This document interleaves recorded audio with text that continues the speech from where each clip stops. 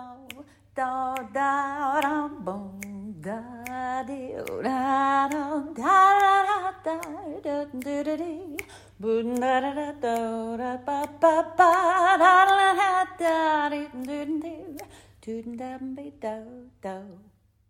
Welcome to Let's Talk Voice, the podcast shedding light on the mystery and joy of phonation. Listen in to discover the role of vocal sound in the human experience. My name's Eleanor and my background is in linguistics. And I'm Sarah. My background is in singing.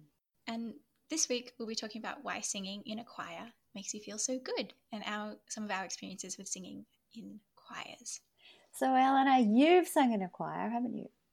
Yes, not a huge amount. I don't think I've sung in nearly as many choirs as you, but I did sing in a choir in primary school, which was great. I really liked it at the time. I mean, I was kind of the person in primary school who just did whatever activity came up. I was pretty happy to sign up for, and choir was one of them. Yeah.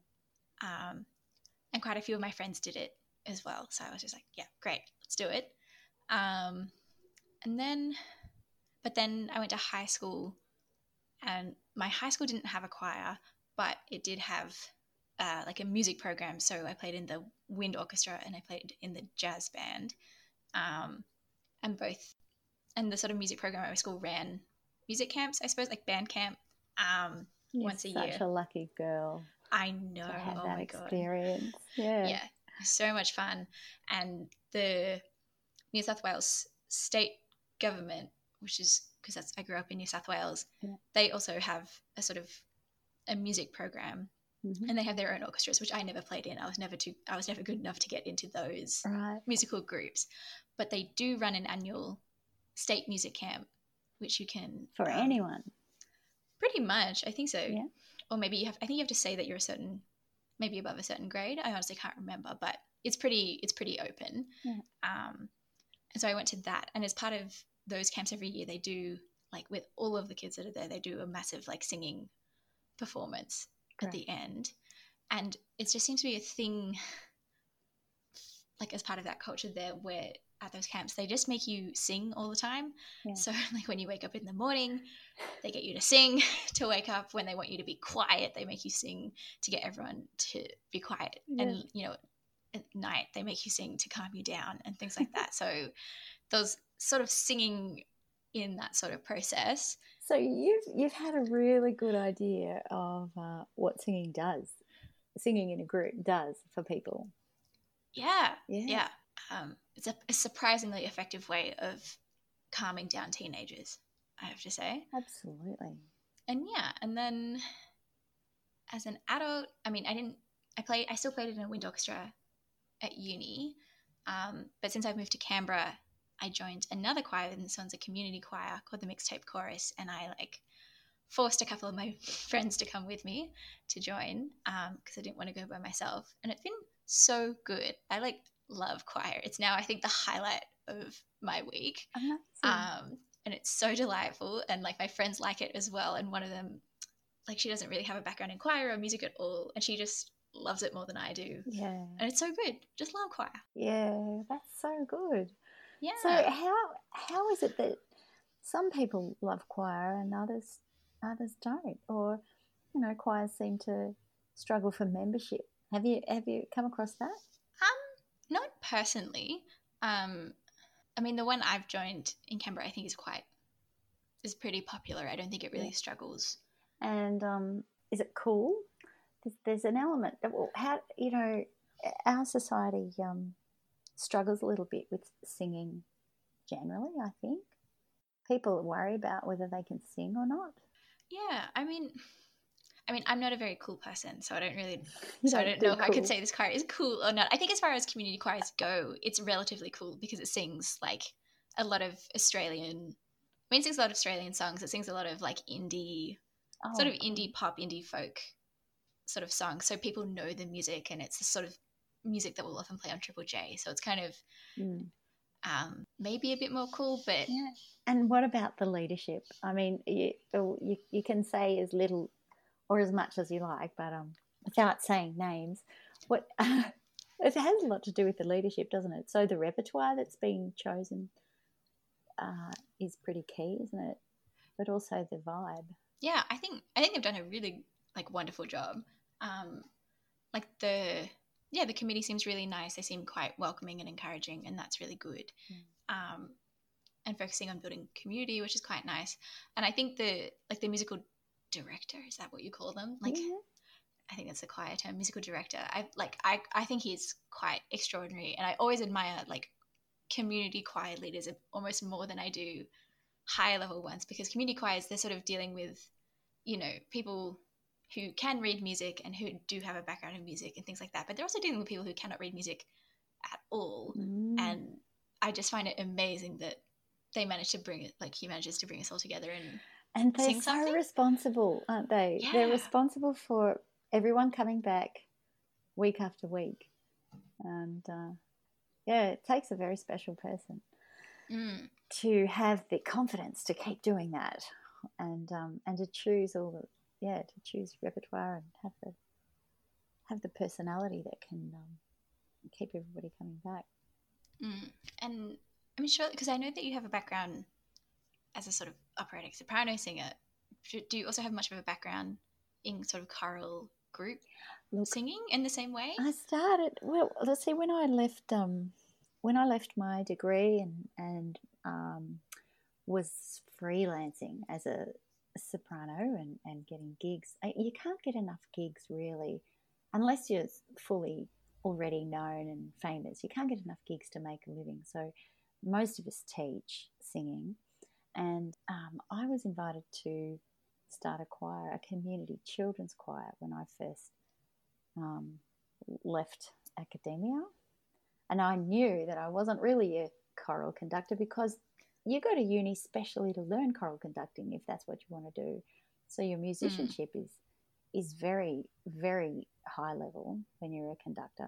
So it was with some trepidation that I took it on, and I had to skill up. I had to do some conducting courses, and I ended up doing a lot of courses. I did a Kodály certificate, which is over 3 summers, and they teach a lot of musicianship. They teach a lot of choral strategies and techniques. So I have learned, but I think you need to put these things into practice very frequently, regularly to get really good at it. So I take my hat off too to community choral leaders. So I had a children's choir, community children's choir, for 5 years, and it's a big challenge to keep the parents happy and the children happy, and the music flowing, and everybody's experience is good enough that they'll pay money and they'll come every week, and they feel a sense of loyalty and a sense of pride in their choir. So big benefits though from kids being in choirs, as you've experienced, and from my perspective, to see the change in children and to see them really unite as a group and start to love to come, and then to know years later, because it is years later in my case, that lots of these kids have taken music up professionally, or writing their own songs, or they've got YouTube channels, and that's really thrilling to think, yeah, I know where they got the bug for that. Yeah, that's amazing. Yeah. And it's where I got my own bug, come to think of it. Who becomes a soloist if they haven't sung, and where better to sing them with your school friends in school choir, or in, in my case, the family. My whole family sang. We sang around the piano, and I call that a little bit of choral singing, especially one of a big family, and we all had different parts. We would sing in 7-part harmony, 10-part harmony. Yeah, but not by choice, just by, you find the note that fits and you just sing it.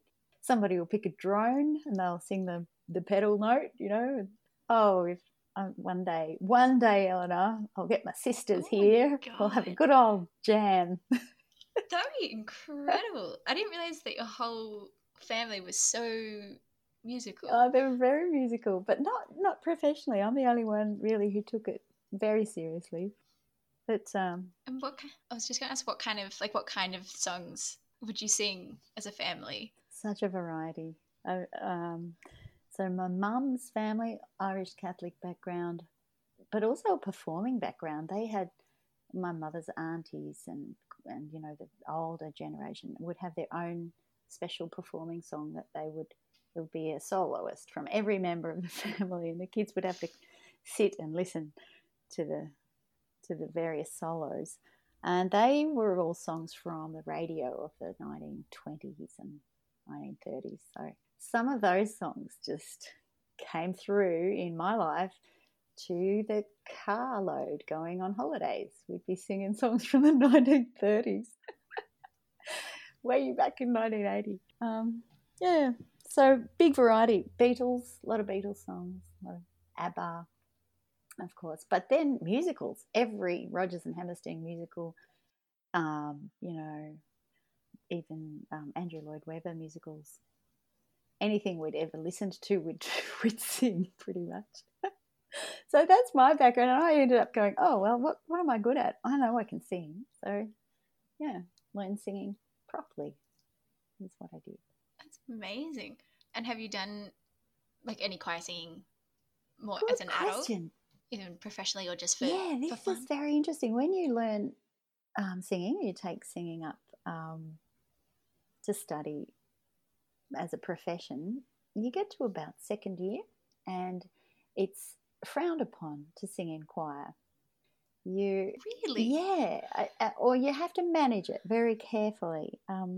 My singing teacher didn't like any of us to be singing in choir after second year because it interferes with your perception of your voice. You're busy when you're in a choir. You're mainly listening to others and matching them, right? And that's the sign of a good choir, is when everybody's connected enough to just match up perfectly. So when you're learning solo singing, it's a different kind of mechanism. You have to get used to your solo sound and know what that's doing. So yeah, the last good choir I sang in was an ANU chamber choir, which was very, very higher level than I could manage. He'd ask us, okay, sopranos, can you start singing the next couple of phrases? And we'd all elbow each other and get very hot in the face. Okay, here we go. And yeah, it was a very good choir.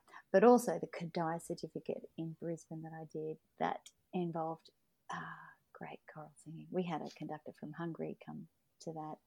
And, in Hungary, all these Kadai lecturers, they can sing whole, not just Bach cantatas and Bach fugues in every part.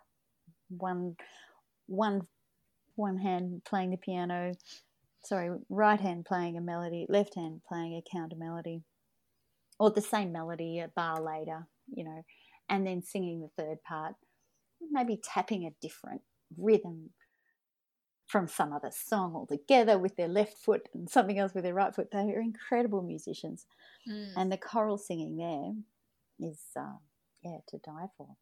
So, yeah, I love singing in choirs, but I haven't for ages. Been concentrating on being a soprano.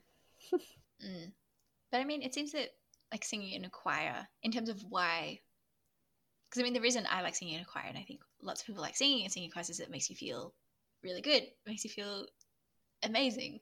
So let's just unpick that then. Yeah. What's physiologically happening when you're singing? My understanding is, I mean, a lot of it actually seems to be quite similar to exercise in terms of what's happening to your body. Sure. So when you sing, like, physically a lot of stuff happens. And so when you sing, it releases endorphins, and that's kind of similar to exercise, and so that gives you that nice little rush, which is always nice. And then, because I mean, what do endorphins do? My understanding, I think they, like, the nervous system produces endorphins, and then they go to receptors in your brain, and it makes you feel good, and it reduces pain as well, which is very cool. Yeah. And then there's the reward factor, like dopamine for the reward system, where you've achieved something and it feels so good that you want to achieve it again. Mm. So the more dopamine going on, the better. And serotonin, same thing, happy drug. Yes, the happy drug. And what's kind of cool about dopamine as well is that you can release dopamine by singing, but you can also get dopamine just by listening to music. Yeah. Which also explains why people like to listen to music all the time, because that releases dopamine and makes you feel good and you keep doing it. Yeah. And just between you and me, when you're in a choir, you are listening. Most of what you're doing is listening. You know, you are singing, sure, but a good choir, as I said before, you're listening very carefully to match everybody. So it stands to reason that the what's produced when you're listening is happening when you're singing in a choir too. Yeah, and when you listen to music, it can also lower cortisol levels in your body, so which is a signal of stress, and so that reduces too, which is very cool. And then also when you're singing, it often, I think this also applies to playing an instrument as well, but you're breathing deeper, and that can also reduce anxiety. Yeah, very regular breaths. Yeah, that sort of nice regular breathing. And it also brings more oxygen into your blood, and that also makes you feel better. So it just does all of this nice... It's a no-brainer, isn't it? We should all be singing. We should all be singing. We should all be singing all the time. Or in some cases, also listening to music. Yeah. So the ancient Greeks had an idea of this. This was a big part of managing mental health way back. Is it Hippocrates? I don't know. Anyway, yeah, it was Hippocrates. So they used music and singing for mental health way back then. Really? Hello? I don't know what year. I just say ancient Greeks. Look it up, everybody. When was Hippocrates? Oh, I haven't. Well, whenever he was. A while ago. I have no idea. It was a thing, and it was a well-known thing. So it must have been a thing for many years before he wrote it down. Big part of being a human and connecting with people. What you just said about it being human reminded me. Have you read The Year of the Flood books by Margaret Atwood? I love Margaret Atwood, but I haven't read The Year of the Flood. Okay, well, she wrote this trilogy, and they're not sci-fi. They're like dystopia novels. And I suppose, spoiler alert, if you haven't read them, it's very good. But basically, like, one aspect of the plot is that this very, clever scientist has sort of engineered a type of human, but he's tried to engineer out all of humanity's flaws from this species. But the two things that he couldn't engineer out were dreaming and singing. They're considered flaws? Well, I mean, he was a bit nuts. Yeah, but he thought, okay, we'll get rid of all the flaws, and that included singing. But he couldn't do it, so people sang. And what did Margaret have to say about that? Well, I think she was just I think her sort of argument, well, not really an argument, like it's a plot. It was just sort of the plot. But I think just the point was that singing, we are like hardwired to sing and be musical, and it's very hard to take that out. Sure, I reckon. Absolutely. Yeah, that's just what that reminded me of. Well, we are very much, guess what else happens when you sing in a choir? What? Oxytocin. The love drug. The love drug? It happens when you sing in groups. It's the brick wall dismantler. The little blocks we put in front of ourselves, and, our inhibitions or our ability to connect with one another. It's all there for a reason. You don't really want to mess with strangers. But when you hug somebody, for example, or you touch somebody, your oxytocin level is increased. It's increased when you have any kind of sexual activity, just letting somebody in. It seems to me this is what happens chemically, and it increases when we sing. So, but specifically when we sing in a group, right? In a group, yeah, in a group. So it's a connector, and I think this has been used throughout history too, without quoting any authors. My intuition tells me. So, choral singing in churches. Churches were really au fait with how to control a group of people and how to, create a feeling, create an atmosphere. So it's interesting people associate singing, choral singing, with church even now, but also big political movements use song to unify people. When you think of the way apartheid in South Africa stopped, singing was a big part of that, and song unifying people. Same with segregation in America in the 60s, singing on the street, a lot of, oh man. And then look at Bob Dylan, and you're just going, oh, all these names I don't even know. I know Bob Dylan. Bob Dylan, sure, but singing together, very powerful. Yeah, it's definitely. I mean, it's also kind of like a similar effect to like dancing or playing in an orchestra as well. Like just something. Maybe something that has a beat going that everybody's part of. Maybe the beat is a big part of that. Moving through time together, And in an orchestra, it's microseconds. In orchestra it is. Yeah, it's very quick. And I mean, I'm not sure what your sort of experience is with it, but my sort of favorite thing about singing in a choir and then playing in an orchestra, it's not like the whole rehearsal period is amazing, right? Like a lot of it's pretty boring, or you make mistakes. People, you're just sort of sitting there, or you're sitting and listening, and you're not exactly feeling particularly good. The joy. You're not feeling the joy the whole time. It's not. It's not an hour and a half of pure joy. But it's more like there are specific moments in the rehearsal where everything sort of works and you're sort of there, and like that's what makes it worth it. Like that's where the joy is. It's in that one. You can't see Eleanor's face here. You can't see it, but her face is just lighting up with the memory. It is, and like when you're in an orchestra and you've been rehearsing for such a long time, and then suddenly it works, and it's just the best. Yeah. And it's also I also kind of find like obviously singing in unison is nice and it's fun, but it's when you've got those really nice like clear harmonies that for me I'm just like yes, it fills your soul.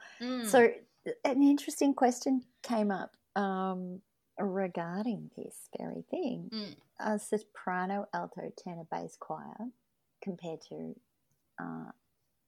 as you say, unison. But what's the experience of a bass, right, in a choir compared to the experience of a soprano? So most repertoire is written where sopranos have the tune.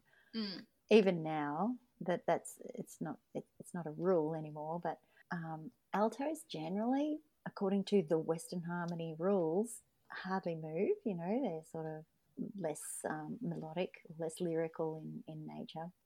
Same with tenors. But still, singing alto is even more fun, I think, than singing soprano, because you get to feel the harmony. You really feel it. You know the role of the harmony. Even if you're singing the same note, like a drone all the way through the music, you feel all the changes with some sensor in your body that feels harmony. A special organ devoted to harmony sensing. Whereas basses, they just have a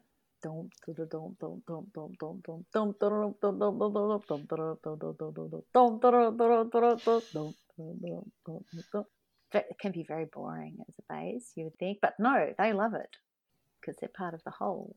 And I think that's kind of it, isn't it? Is that like, I know when I was doing some research for this, I think it was an article somewhere that was kind of like the appeal is just, it really is something that's like greater than the sum of its parts, right? Because you as much as good as singing by yourself can feel and can sound, you can never produce the sound of a choir by yourself. So you need true. Everyone there.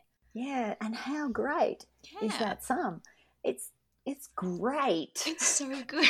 It can fill a whole hall and beyond. It can fill the whole hall. It can fill everyone in that hall. It can fill their memories. That's huge. It can change their lives too. Just ask Richard Gill. Music will change your life at its best. Just listening to it. For sure. And being in it. I think there's also like kind of an analogy as well with like sport, like team sports a little bit as well. Not necessarily, not quite in the same way, but just in a sort of way where you can together be training for something and working on something, and then you're in a game situation and it all works. Yeah. And you will sort of play your nice little part and you pull something off. And It's so true.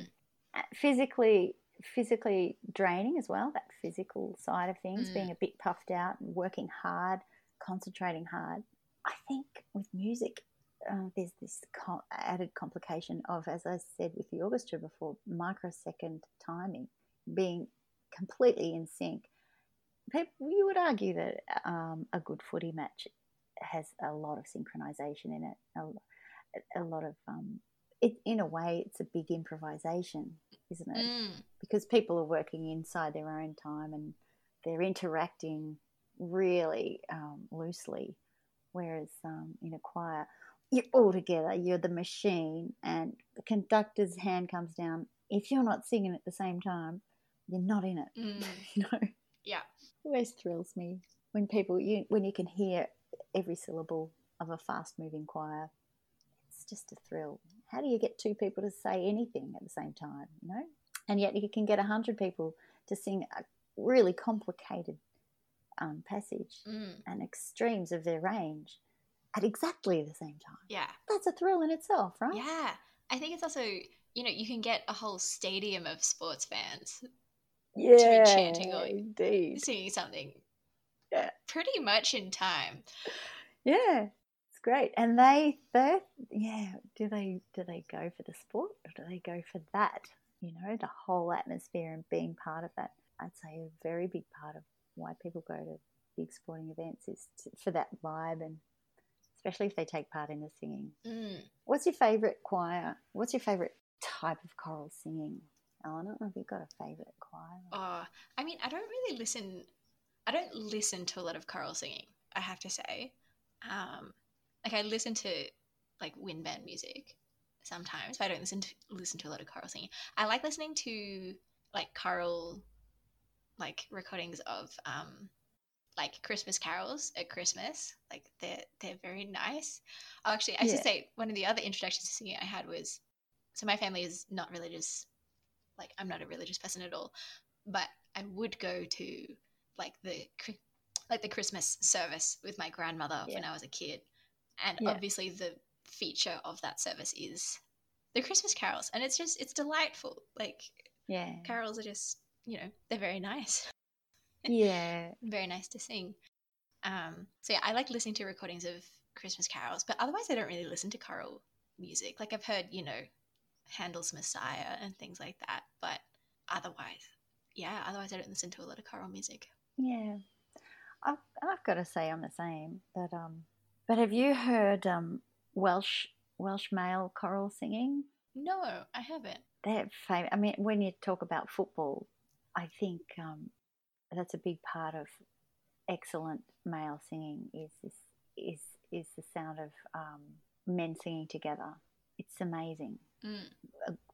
Men's voices all together when they're barracking, or you know, when they're singing perfectly.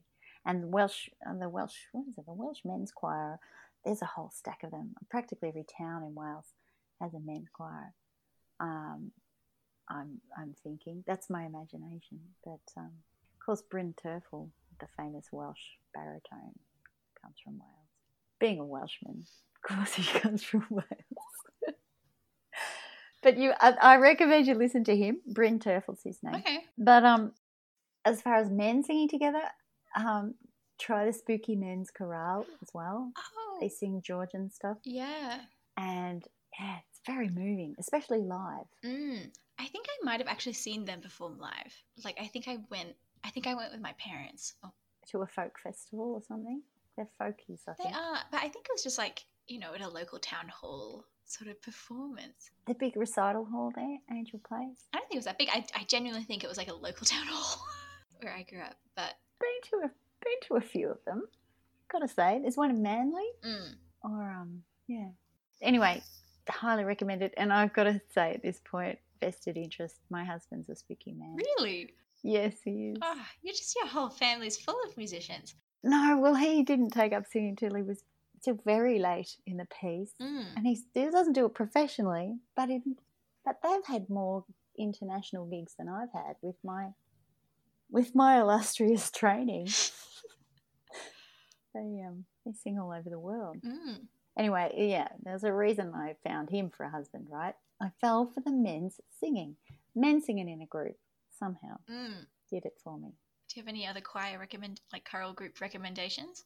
Oh, well, like you, I love this Christmas carol thing. I think it's for tradition's sake in my head. Mm. Again, not religious, but as a singer and a conductor, I'm constantly trying to get, as a music teacher, it's really seems to be part of Christmas for me to get all these carols going. But, you know, you start to sing Come All Ye Faithful and nobody knows the words. They don't know the tune. Like, what? How do nobody, you know, Deck the Halls, First Noel, Hark the Herald? Mm. Some people just don't know any of them. Mm. And I don't blame them. I mean, I'm not religious either. In fact, you look at some of the words and they're quite creepy. Yeah. Good King Wenceslas and all that. Mm. Great tunes, though. Great harmonies. Great tunes. Fantastic traditionally. And yeah, I think maybe because we know them. Have you heard of that theory that if you know it, you like it? Yeah. ABBA knew that. What do you mean? A lot of repetition. A lot of repetition in their songs. Mm.